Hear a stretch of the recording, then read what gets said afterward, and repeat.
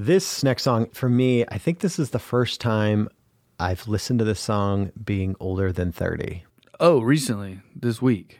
Yeah, I haven't heard this song in the last, 7 years. I'm not sure if I have or not. I like this song because it's very aspirational. Some of the songs we've listened to so far are like, I'm living the good life. I've got a good life. And that's great. You know, you need that pick-me-up. You need that reminder.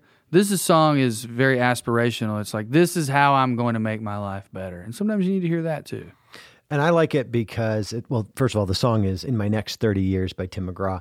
I like it because the very first song we ever played on this show was AM Country Heaven by Jason Eady. And there's a line in there about like missing when the women in country music were ugly and the singers were all 40. Now that I'm oftentimes older than the new artists coming out, I do like having a song that's kind of your second rebound song, or, kind of getting into your middle stage of life.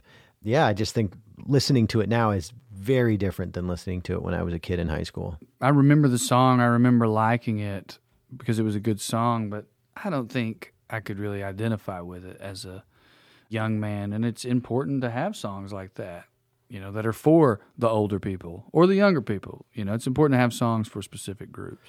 And it's definitely late 90s, so it's 1999 the song came out, which is peak Tim McGraw.